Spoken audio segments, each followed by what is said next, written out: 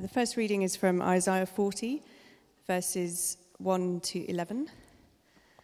Comfort, comfort my people, says your God. Speak tenderly to Jerusalem and proclaim to her that her hard service has been completed, that her sin has been paid for, that she has received from the Lord's hand double for all her sins. A voice of one calling, in the wilderness, prepare the way for the Lord. Make straight in the desert a highway for our God.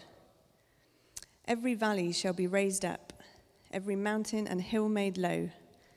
The rough ground shall become level, the rugged places a plain, and the glory of the Lord will be revealed, and all people will see it together, for the mouth of the Lord has spoken. A voice says, cry out. And I said, what shall I cry? All people are like grass, and all their faithfulness is like the flowers of the field. The grass withers and the flowers fall, because the breath of the Lord blows on them. Surely the people are grass. The grass withers and the flowers fall, but the word of our God endures forever. You who bring good news to Zion, go up on a high mountain. You who bring good news to Jerusalem, lift up your voice with a shout. Lift it up, do not be afraid. Say to the towns of Judah, here is your God. See, the sovereign Lord comes with power, and he rules with a mighty arm. See, his reward is with him, and his recompense accompanies him. He tends his flock like a shepherd. He gathers the lambs in his arms and carries them close to his heart. He gently leads those that have young. Our second reading is from Mark, starting at the beginning in chapter 1 on page 1002 in the church Bibles.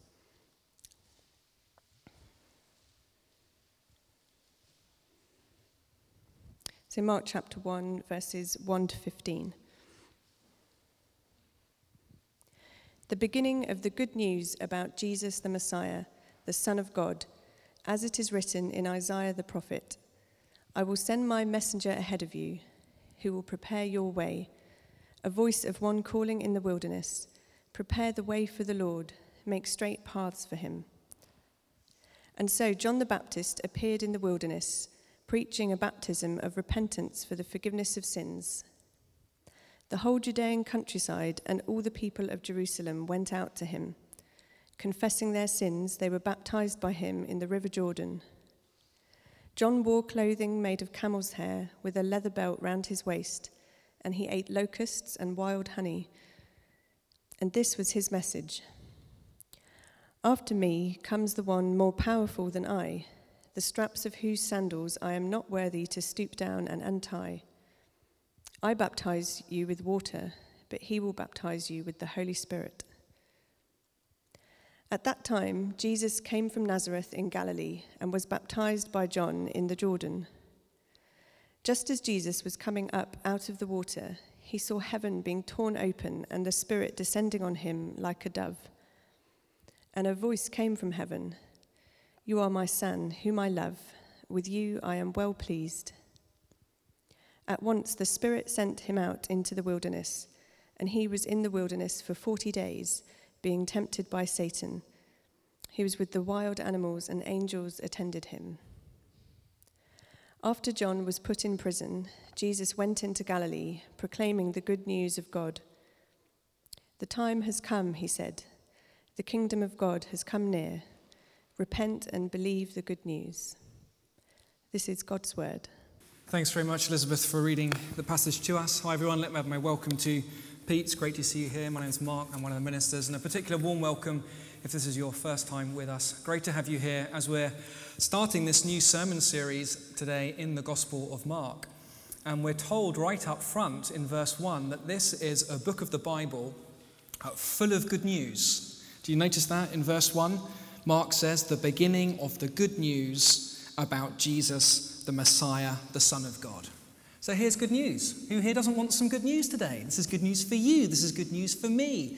This is good news that has stood the test of time. This is not fake news. This is news rooted in the real and historical person of Jesus Christ. This is good news for every area of our lives, good news for society at large.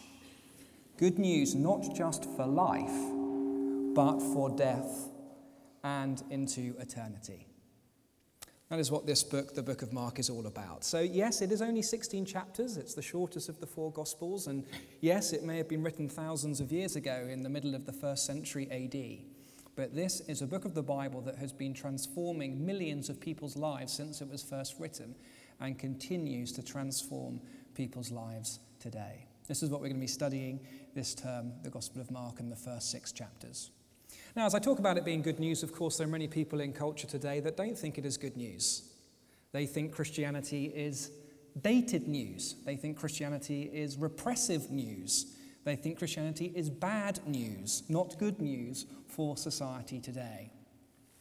But in my experience, in the sort of conversations I have with friends, ex-colleagues and stuff about this, often it is the case that people's anger towards Christianity, people's apathy towards Christianity is most often, and I know this was the case with me, based on a misunderstanding, a confusion as to what the message of Christianity is really about. And so here is an opportunity for us, wherever we're coming from today, to get back to basics, so to speak, with the simple message of Jesus Christ. As we look at this gospel together, the first of the 4 accounts, gospel accounts. What is this good news? Why is Jesus such good news? Who is he? What has he done? What's it mean to follow him today? Especially if you're someone here looking into Christian things. It's great to have you here. Every Sunday we often have people looking in to the claims of Jesus Christ. And our hope, our prayer is that you will find the answers to the questions you're looking for as we go through Mark's gospel. For most of us here, many of us here, we are following Jesus. And as you came today, you probably thought, Christianity is good news, and I believe it to be good news. But often, or at times, it might not feel like good news. Could be you're going through a particularly tough time at the moment, at home or at work. Could be you've come off the summer holidays and actually your heart feels quite cold towards Jesus. Things are pretty dry spiritually. Perhaps you're going through a period of quite sustained suffering at the moment. You wonder what's going on. And perhaps other things in life are seeming more attractive and better news than Jesus right now. Look, if that's you, here is an opportunity for us to have our hearts recaptured by the good news of Jesus Christ and have our lives reshaped by, quite frankly, what is the best news the world has ever known. So that's where we're going to be going this term. What is this news exactly?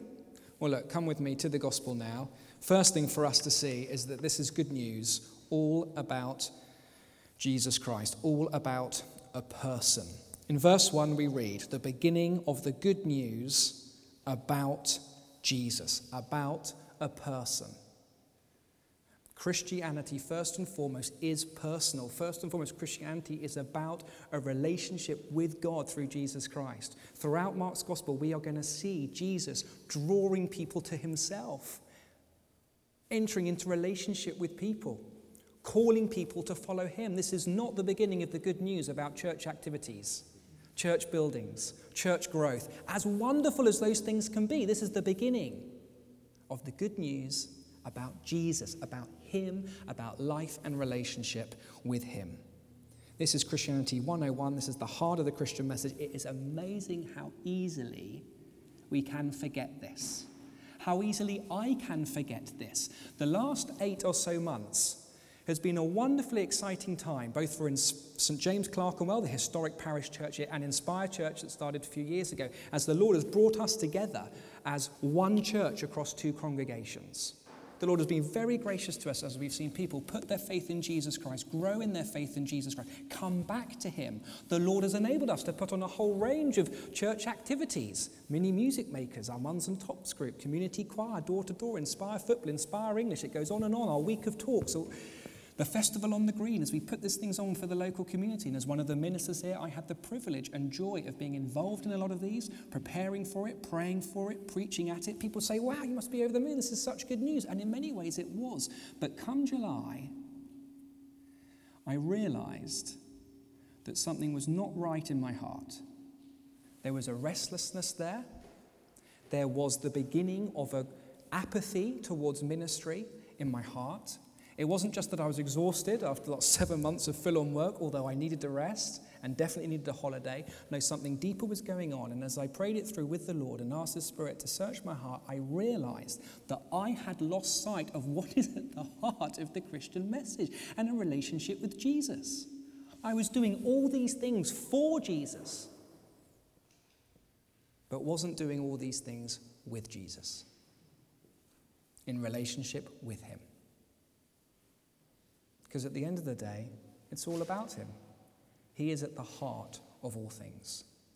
Christianity 101, such a simple point, but in many ways a profound point, and a point that we often forget, we lose sight of. Even the blessings of Jesus can get in the way. For example, I came home the other day. We've now moved to the vicarage up in Owens Row, so we've been doing a lot of unpacking, and I come home late from work.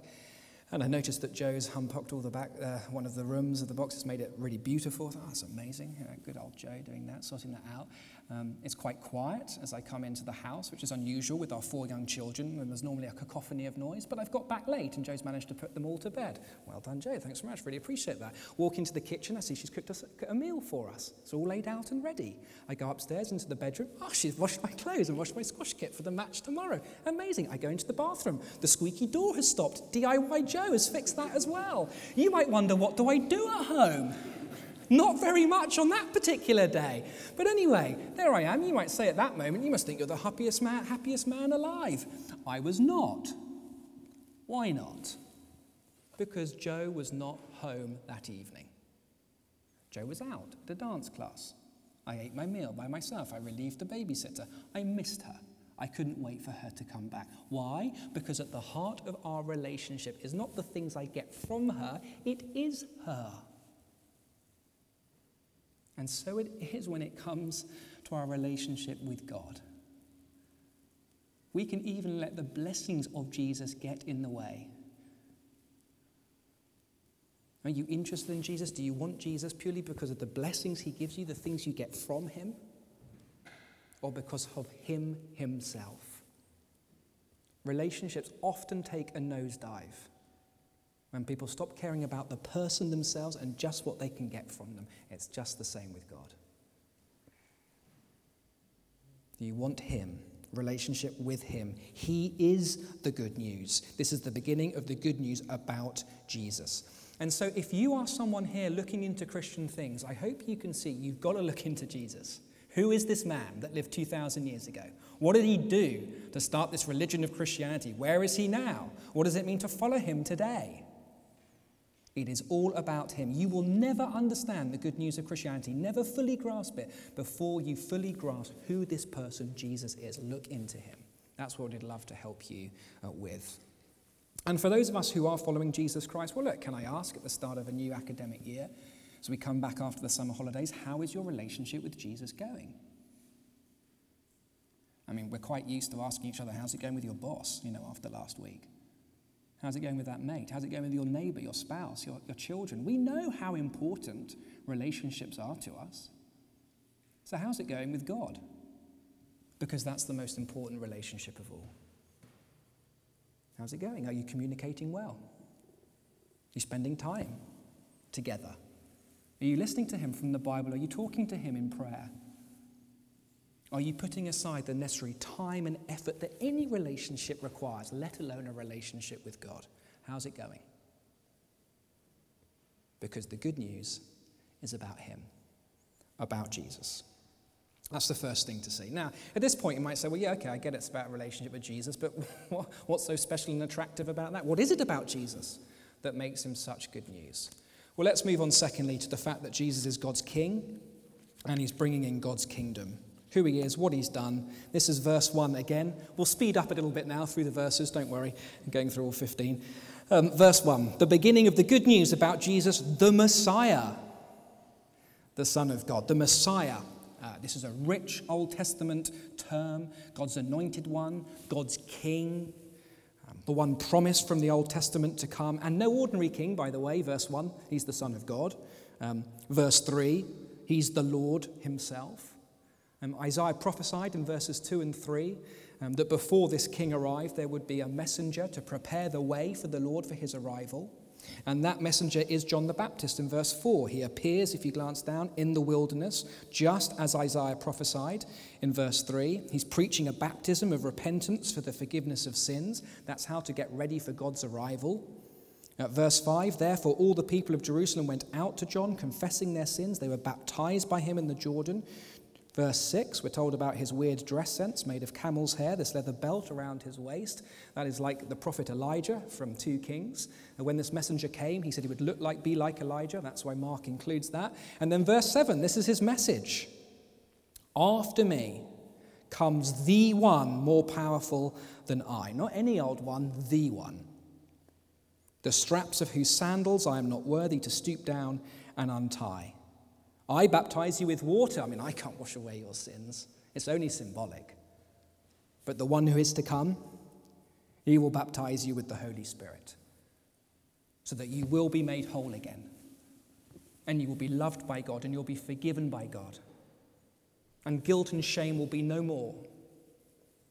An inner transformation of heart and soul, baptized with the Holy Spirit as he draws you back into a relationship with the God you are made for. Here is the good news about Jesus.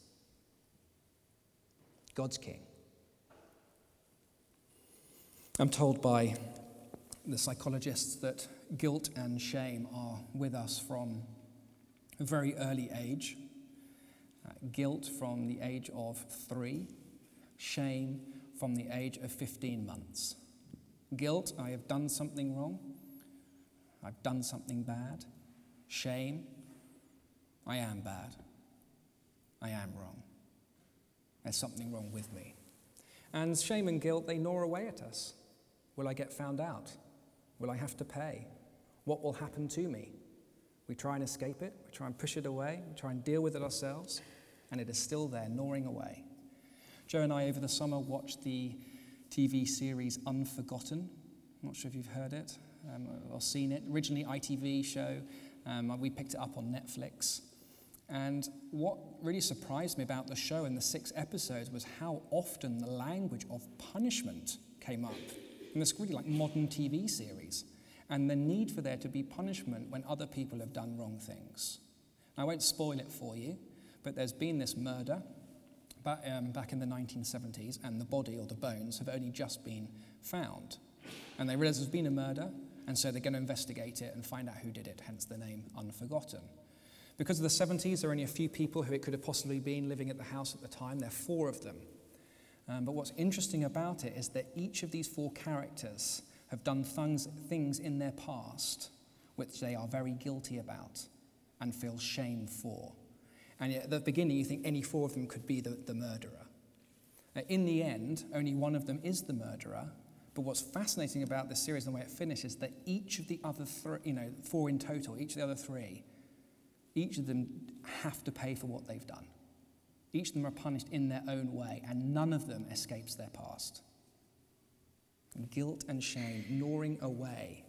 I know as a culture we've tried to move away from the idea of a holy, righteous God, a God who we are accountable to try and deal with guilt and shame, but the guilt and shame is still there. And that is why so many people are going to counselors and psychologists to try and deal with guilt and shame. Can you see what Jesus Christ is offering here? Forgiveness of sins, an end to it all, no more guilt or shame, a relationship with God secure. I love you. You are okay now. Everything will be all right. Jesus comes to earth and he does not want to punish us for our sins. He wants to forgive us for our sins. He's a loving king. He's a gracious king. He's a merciful king. He is a king who is prepared to forgive the darkest secrets of your heart. Now, is that not a king, a leader you want to follow? This is who Jesus is. This is the good news about him. There's more. This is just the first part.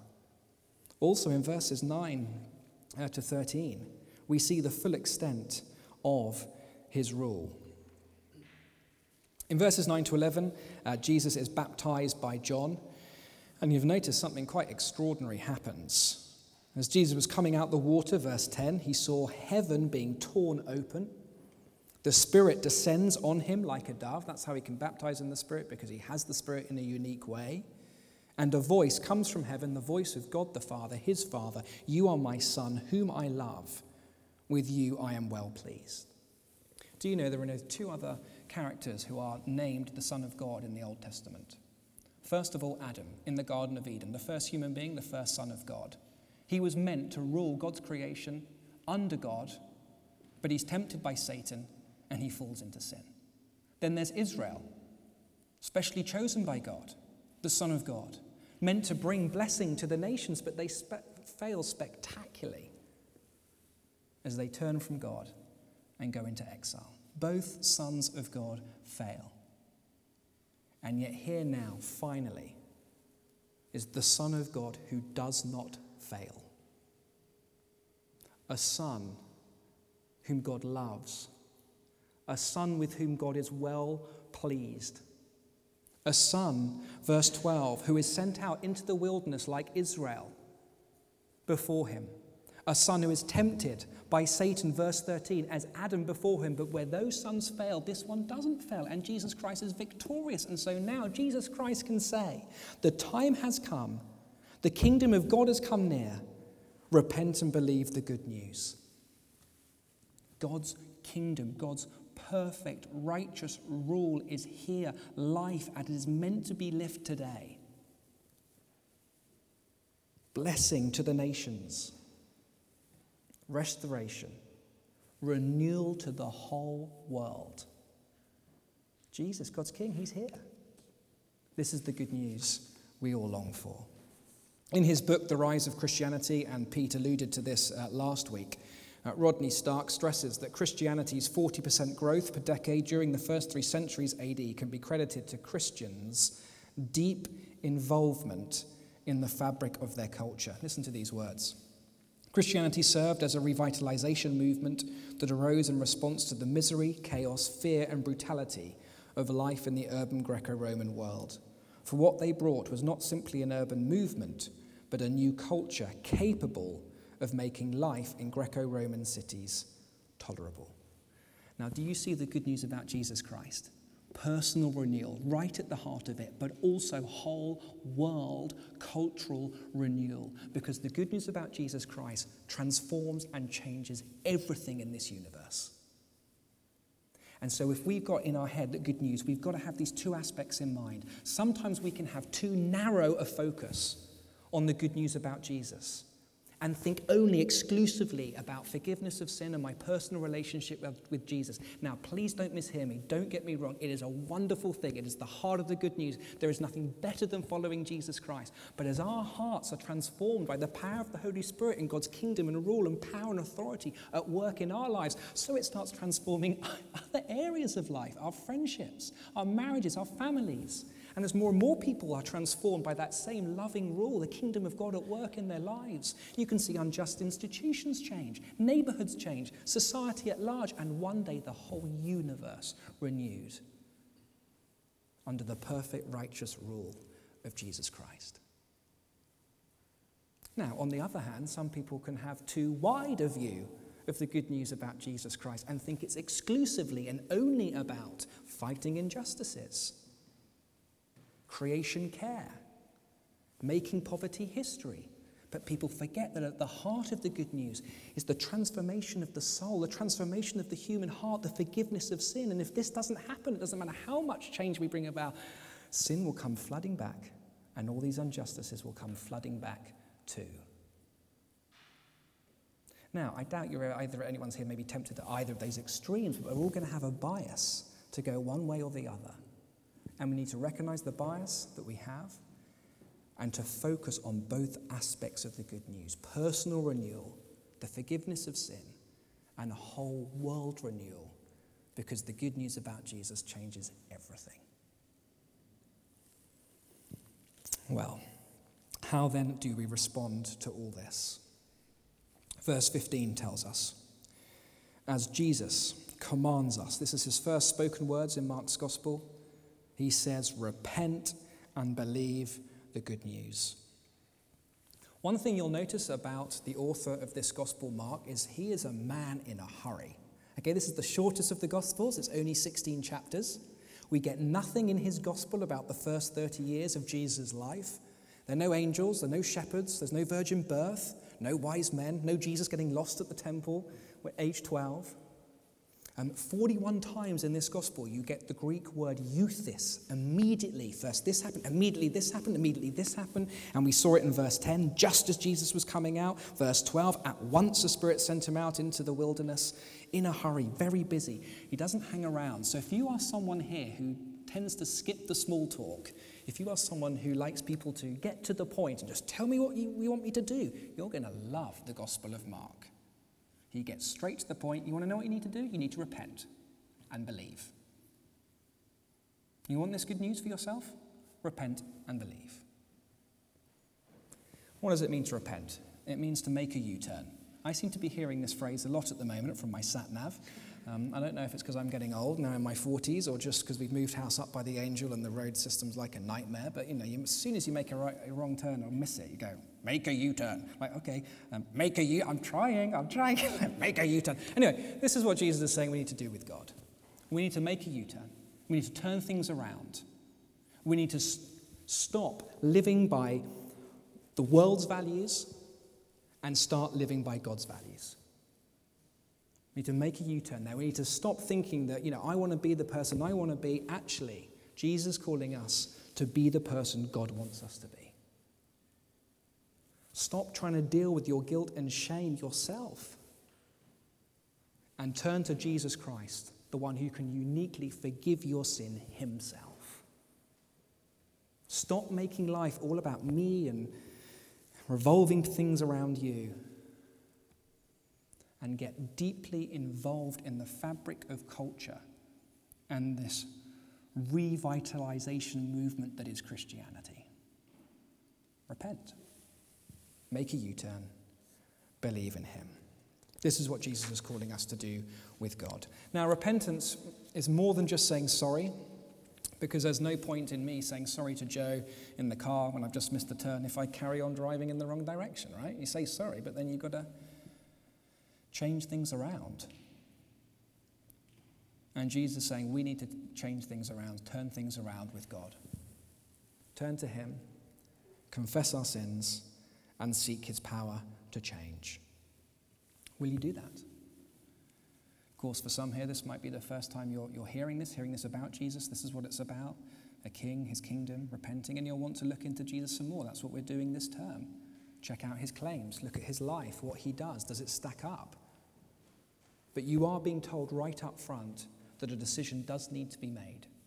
If you want the good news about Jesus Christ to be good news for you, well, it demands a response. Repent and believe. And for those of us who do call ourselves Christians, well, that is something we need to continue to do. And Martin Luther, the famous reformer, said that all of life is repentance. Every day, turning from our sin, turning to Jesus Christ, confessing our sin, seeking his power to change.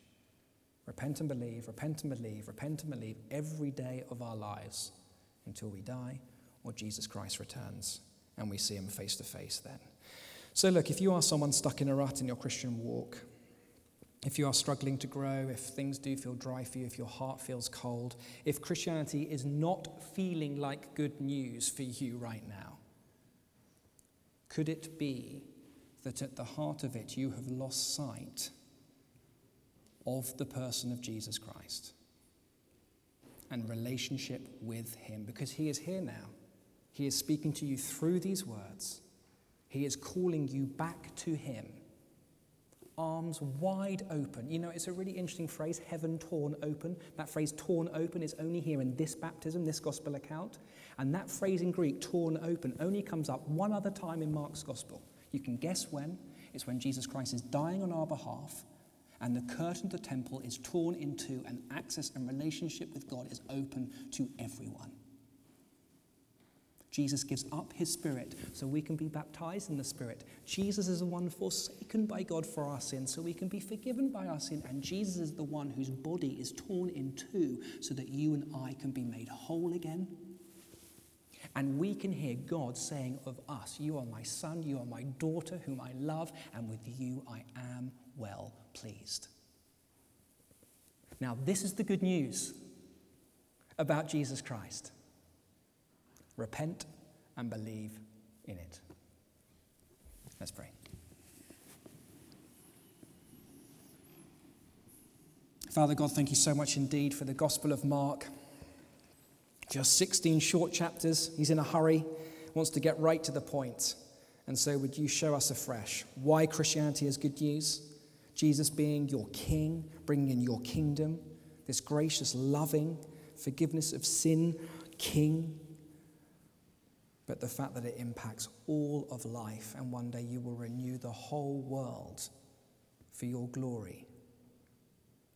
Wherever we are today, Father, please would you move us one step closer to you, to repent and to believe in this good news. And we ask it for Jesus' sake.